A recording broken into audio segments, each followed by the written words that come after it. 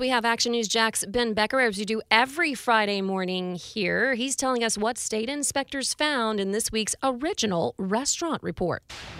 Here's something you don't see every day, a place that serves fried chicken and Chinese food. Well, this week inspectors didn't like what they saw, and they served up a poo-poo platter of violations.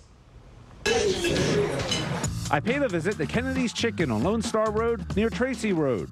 Hi, Ben Becker, Action News Jack's original restaurant report. State inspectors discovered 3 live roaches, 20 dead roaches on a sticky trap, and another 43 dead roaches. It was temporarily closed. Found 20 roaches in a device. Is everything okay now? Yeah, I believe so. We passed inspection. Elsewhere, P-Funk's Snack Shack on Moncrief Road near Wilson Street, it was cited for operating with an expired license. Raw sewage on the ground and a soiled wall behind cooking equipment. It was temporarily closed. Inspectors say Karam's Gourmet at the Orange Park Mall had 8 live roaches, 8 dead roaches, and a plumbing system in disrepair.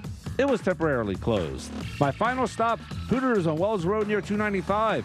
It was cited for a mold-like substance in an ice machine, a time temperature safety violation, and an objectionable odor in the men's restroom. And all the restaurants passed follow-up inspections. For coverage you can count on, Ben Becker, Action News Jacks. And you can watch the original restaurant report tonight and every Friday night on Action News Jacks at 6 p.m.